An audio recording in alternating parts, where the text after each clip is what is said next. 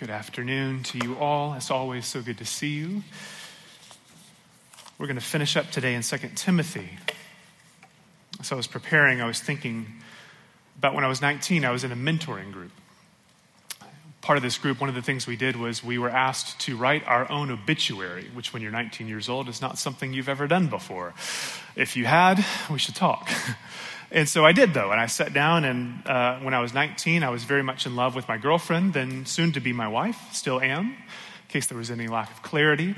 And so most of my obituary centered on my girlfriend, and yet the problem was her dad was leading this mentoring group, and so I had to balance things out a little bit. And so I toned that back a bit and worked in a lot of stuff about being a spiritual leader, about being financially independent, all the things at 19 that you needed to make sure would assure him that she was setting out for a life to be well lived. I've never done it since. Maybe I should. Maybe it would be helpful for you. But I say that to say there's something profoundly helpful, I think, about keeping the end in mind, to say, where is all of this headed? What are we building towards? What does all of this mean? And that exercise really helped me with that. And I say that because as we wrap up 2 Timothy, this final passage, just 3 verses we're looking at today, I think is Paul having that sort of moment where he's writing his final words, now the final few paragraphs of his final letter to Timothy. And he's thinking on a life well lived and thinking, where has all of this been going? Have I been faithful to the vows that I made years before? Have I built my life on the promises of God? We sang about that just a minute ago, really beautifully. That idea of building our lives upon a sure foundation, upon the promises of God. And I think whenever we reach our final days, that's what we all hope for, to say, yes, I've actually built my life in such a way. And so that's really where I want us to reflect for just a few minutes today. Really a few things that stood out earlier this week as I was reflecting on our reading. First point is this. It's basic, but it's very profound for us. Be faithful to the vows we've made. First thing I want us to think on is simply to be faithful to the vows that you make. Paul here says he's reached his end. He's at the finish line and he has kept the vows that he made. Years before, the things he promised to God, he's kept. One of the things I love about the Anglican prayer book, the Book of Common Prayer, in its early editions in the 1600s, one of the things they would do is every time a service began, they would begin with the 10 Commandments. They would say the whole of the 10 Commandments as a reminder of this is how we're meant to live. And there's something really beautiful about that, because I think it would take most of us in this room for us to, off the top of our heads, come up with all 10 Commandments rightly ordered. We've kind of let that slip, unfortunately. But what I love, that's not really the point. What I love is in that service, every time they would say a commandment, the congregation would respond with these words, Lord, have mercy upon us, and incline our hearts to keep this law. And then after all 10 were said, they would finish and say, Lord, have mercy upon us, and write all these thy laws in our hearts, we beseech thee. And that language has always stuck with me. I thought of it in reading 2 Timothy, this idea that the words of the Lord, the laws of the Lord would be so deeply embedded and ingrained in our lives that it would be like they're written upon our hearts in the very core of our being. I officiated at a wedding this weekend, just last night actually, and I absolutely love doing weddings, one of my favorite things to do as a pastor, because you get to stand before the Lord and before the friends and family of this couple and speak God's blessing over them, which is a wonderful thing to do. But most of the service is them actually taking vows to one another and to the Lord, with everyone else watching and holding them to those vows that they make. It's a really profound moment. It's them saying, this is who I promise to be to you. This is the way of life in which I pledge to live. And the other does the same. And they say, from this moment on, this is who we will be to one another. They say yes to things, they say no to things. And then even in the service, there's moments in which the congregation holds them accountable to this. They say, we will do all we can to help them live into these vows. And I think there's a pattern in that service for the whole of our life, whether you're married or not. There is a way in which we ask God's blessing on our life. We take certain vows, we make promises that we then have to live into, that we're meant to be faithful to for the whole of our lives. Weddings are an obvious example of that, but not everyone's married. Not everyone's called to be married. Everyone is called to be baptized. If you are a Christian, baptism is for you because it is a way that every single one of us can make those vows before the Lord, ask his blessing upon our lives, and then live into that with the community holding us to it. We have baptisms next weekend. We have a child being baptized. So excited about this because I love baptisms. I love weddings. I love baptisms. All these moments for us to, before the Lord, as a community, commit our lives to a certain path, to a certain way of being. And in a baptism service, the whole community gathers around a child or an adult, however old they may be, and they say yes to certain things and they say no to certain things. They say no to sin and to death and to evil, to the devil, and they say yes to Jesus, yes to a certain way of life that is shaped by the cross of Christ, that is animated by the life of God. There's other ways that we do this, other vows that we take, maybe not as profound as vows like that, but they are vows nonetheless. If you are a parent, parenthood brings with it certain vows, certain ways of life that we commit ourselves to. Whatever it may be, your work, your friendships, these all have certain expectations. And I would say all of those, you could wrap them up. You could go home this afternoon and think, what are the vows that I've made? What are the things I've committed myself to? And then what lies before us is to wake up every morning and say, am I actually intentionally living such a way that those things are actually true of me? Not just in an abstract sense, not just entirely aspirational, like someday I'll get around to those things. But am I right now, day in and day out, week by week, actually living the things that I've said I'm going to do? Do I have a community, a Christian community that will hold me to this way of life? That it's actually a public way of life that I've said, this is who I want to be. If I'm prone to wander, if I stray, would you pull me back in line? Would you help me to be the man or the woman that I long to be? It's interesting because our emotions can get in the way of this so often. So often when we feel like doing the things we've said we're going to do, it's very easy for us to live this way of life. And yet if our heart wanders, if we're not feeling it, it is very easy for us to check out and stop living by the way of life that we've promised to live by, to do the things that we've said we're going to do. And if I could put it plainly today for us, I think Paul wants us to remember part of the heart of his words to Timothy are that we are called to be faithful and must choose to be faithful even when we don't feel like it. We have to be faithful even when we don't feel like it. We're told everywhere we turn to be true to ourselves. That's like a cultural, just accepted norm. And yet, following your heart and being true to yourself can lead you down some pretty dark and treacherous roads if your heart is not in a good place.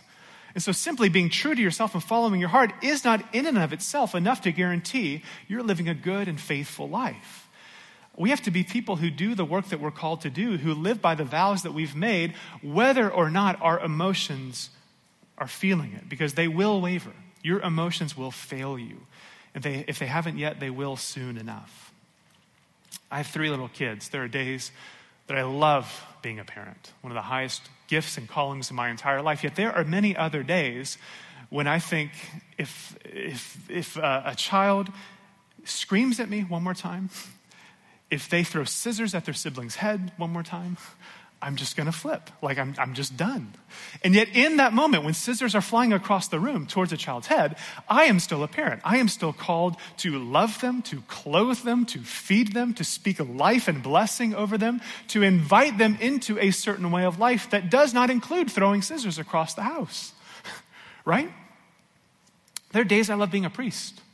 Days I love being a follower of Jesus. And yet, if I am honest, if you are honest, there are days in which this is a hard way of life. When God feels distant and absent, God seems unconcerned with the brokenness in our world, the brokenness in his church, the pain and the confusion in our family and our own hearts and lives. And yet it's in those moments, not in spite of them, but in those moments that it is so vital and crucial that we are faithful to the way of life that we're called to, that we don't just melt and fall apart the first sign of trial or challenge in our lives. We have to press deeper. Choose to believe in God's goodness even if your heart doesn't feel it. So, how does Paul invite us to do this? A few other things I want to say as we move through. Next point is this. I think Paul says to live mindful of your death. Live mindful of your death. Verse 6, he says this, I am already being poured out as a libation, and the time of my departure has come. A libation is a drink offering. It was wine that was literally poured upon an altar. This is Paul turning back to his old Jewish roots, old Jewish customs that he would have known from years before. And he's saying that this is, in a similar way, the way in which his life was lived. And there's something beautiful about this, because this libation, this wine offering, is something that took years to age and to cultivate and to mature. That's the beauty of wine. And when we think of that, you have to say, why do we age and mature and cultivate wine? To what end is that done? Most of the time, it's to be consumed, because we know that 20-year-old wine tastes better than wine that has been aged for 1 year. Once you have a nice glass of wine, $2 Chuck will never taste the same, because there's something about the quality of that, something to how it's been aged and cultivated. Maybe a more southern example, if you smoke meat overnight on your green egg, like every man in Atlanta I know does, that tastes a lot better than cooking chicken for a few minutes in the oven and then covering it in barbecue sauce. Why? Because it's aged and it takes time and it matures into something beautiful. And I think there's something profound about this image of smoked meats or aged wine that can be applied to our own lives as well. That this is actually the path to maturity, that the whole of our lives are meant to be aging and maturing like fine wines. But the beautiful twist in Paul's logic, this idea of a libation, is the end goal is not to then be consumed, as it were. Not that all of this is building for ourselves or our pride of accomplishment, but all of that maturing and aging is actually then meant to be poured out as an offering. It's offered to God as a gift. A life well lived, beautifully lived for the whole of your life at the very end is then meant to be offered up to God. Everything we have comes from him. That's what the scriptures say. 1 Chronicles 29 says, all things come from you, and of your own have we given you. In the communion liturgy, it says we offer to God a sacrifice of praise and thanksgiving. That's the only sacrifice you and I have to offer. Our praise and our thanksgiving. A life fully animated by the Spirit. A life that is lived in conformity with the grace of God. That at the end of our lives we pour out like a libation, like an offering. I don't think it means we're perfect. That's not what Paul is saying, thankfully. Also, and this is really important for us to sit with, it doesn't mean that when it's time for you and I to go, when we meet our end and death is upon us, that everything will be perfectly wrapped up, like it's the perfect time to open that bottle of wine. Likely, there will be many loose ends. Death will be incredibly inconvenient for most of us. It will come as a surprise. You and I will not be ready. We will not be just sitting on a rocking chair, twiddling our thumbs, saying, I've done it all. Just waiting on Jesus. If he would hurry up, I'm ready to go. No, we will have started things. We will have left things undone. Relationships that need to be tended to. Visions and dreams for ministry that are not yet completed. And you see this in Paul's own words as well. If you're following along in verse 6, he says, as for me, my time of departure has come. And yet in verse 5, he says, as for you, always be sober, Timothy. Endure suffering. Do the work of an evangelist. Carry out your ministry fully. I think for Paul, in this moment, Paul knows that there is a task that is bigger than him. He has been called by God to start something, but it will continue, and he trusts that God will see it through well beyond him. And I think there's something profoundly significant for us in that point. I think most of our lives, we have imaginations around things that we can begin, things that we can see fully come to their fulfillment, and then we can nicely wrap it up. Very rarely do we give our lives, give our imaginations to things that are so big and so bold that we know it will take multiple lifetimes for them to be seen through. And yet there's something beautiful in God's kingdom for us to have those kinds of imaginations, to actually begin a work that is too big for your lifetime, to see it all the way through, to see something that would extend beyond you, to imagine a family legacy of faithfulness to God that your great-grandchildren would inherit, or a legacy of faithfulness to the church that so shapes and affects a church community that for multiple generations, your investment bears fruit. There's an ancient Greek proverb that says, a society grows great when old men plant trees whose shade they know they shall never enjoy, which sounds like something from inside a fortune cookie. But I think there's real truth to that. There's something profound, this idea of planting trees late in life, believing that you may never see their shade, but it will be investing for future generations. And I think that's something that Paul sees. Paul knows that his life is caught up in the grand story of God, a story that predated him in every way, that he has a small but significant part to play in, but his job is to then see it faithfully through and entrust it to the Lord and entrust it to those who come after him. For Timothy then, it's a different story. Paul is writing to Timothy, a young leader, presumably, Paul is assuming, has much life still to live. And to him, Paul says, you still have a lot to do. You have work left to do. Your time has not yet come. And that may be the challenge for us today as well. Maybe some of you, this is the challenge you need to hear. That we want the future glory. We want to be able to resonate with Paul's words. That idea of I've finished the race. I've done everything I've been asked to do. And yet we struggle with the gap between where we are today and what it would actually require of us to get to that point. And so we say, well, I don't know what it actually can look like day in and day out, week by week, to walk that path faithfully. Maybe an example is like a retirement account. Trinity staff recently shifted retirement providers, which means our mail has been filled with all these catalogs for retirement accounts. And I love looking at retirement catalogs because they tell us a lie. Because every cover of every retirement catalog I've ever seen has people who are like 85, who look as fit as 19-year-olds, walking on a beach saying, this is your future. This is what's coming for you if you just hold on. And then we all kind of believe it. We all like buy into this. Or at least we think that's what's owed me. Like if I just stick around long enough, eventually that's inevitably what's coming my way. And yet do we then do the work that is more in the footnotes of those magazines, which say, well, you have to make sure you match your employer's matching grant. You have to actually save. You have to spend less than you make. You have to save. I mean, all these things that actually guarantees if you do that for 10, 20, 30, 40 years, you might actually be able to go walk on the beach and live in paradise. And what's interesting is how quickly, how freely we buy into that. We love that vision and believe it to be inevitably true. And yet when it comes to the kingdom of God, when it comes to eternal life, we kind of check out and say, well, God's merciful. Like, we'll get around to that. And we don't actually make the same intentional investments, the same intentionality of life that says, in the same way you would long for a retirement account, why on earth are we not giving our lives here fully and completely to things eternal? And that's Paul's unapologetic word to Timothy, to say, live your life in such a way that it will be fully given to that which will not fade, that which will last forever. And so as we wrap up, that's the last point. I think Paul says very simply, live with a longing for God's kingdom. Live with a longing for his kingdom. Paul says in verse 8, from now on there is reserved for me the crown of righteousness. Our reading ends with him really reflecting on life eternal, this crown of righteousness, but it's still linked to the life that he lives. He doesn't separate those out. I've spent so much of my Christian life saying eternity has nothing to do with life on earth. It's all just going to burn and fade away, so why does any of this matter? Which is not the biblical vision. Paul fully sees the life that we live as preparation for and leading us into that which is eternal. And so his hope for life everlasting, the kingdom of God, becomes the animating vision for everything he did as long as he was alive. When he says, I've fought the good fight, he's not being self-reverential. He's not saying, look at how well I have won. I've raced, how many fights I have won. No, he's saying, I've given my life to the highest good that can possibly be given to.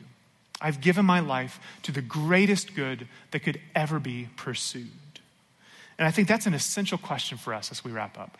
Are you living your life? Are you giving yourself to the highest possible good? Gordon Fee, New Testament scholar, puts it this way. He says, Paul has been running in the noblest, grandest run of them all, the ministry of the gospel. We'll close with this. I want to close just thinking briefly on the collect of the day. We prayed it just a minute ago. I've said this before, but I'll say it again. The collect of the day is not just the collect for this day, but it is a prayer that's meant to be prayed every day of the week. And so from Sunday until the next Sunday, in the church's wisdom, they believe this is something that should shape and guide and animate your week. This is a theme which you should chew on and pray again and again throughout your week. And let it animate your imagination. And one of the things I love about the prayer for this week is because I think it ties beautifully into what I've been trying to say. On the one hand, it says we obtain what he promises. It's the first thing it says. that we move into the kingdom. It's this future-looking vision, that there is a promise ahead of us that we believe can be obtained by God's grace, that we could have life with him eternal. And yet, it also has this very immediate sense in which it says, God, would you help us love what you command? Right here, right now, the life that we live, would you help reshape and redirect and reorient my desires, the things I love, the things I long after? Would I love what you command? And so maybe as a sign of faith, as a first step in this direction this week, would you stand and we'll pray this in unison before we continue with our service. Thank you so much for listening to today's sermon. My name is Tripp Prince, and I'm the parish pastor here at Trinity on the North Side. At Trinity, our mission is to be a people growing into Christ's likeness. You can learn more about Trinity and get plugged into the life of the church by visiting us online at atltrinity.org. God bless you and have a great week.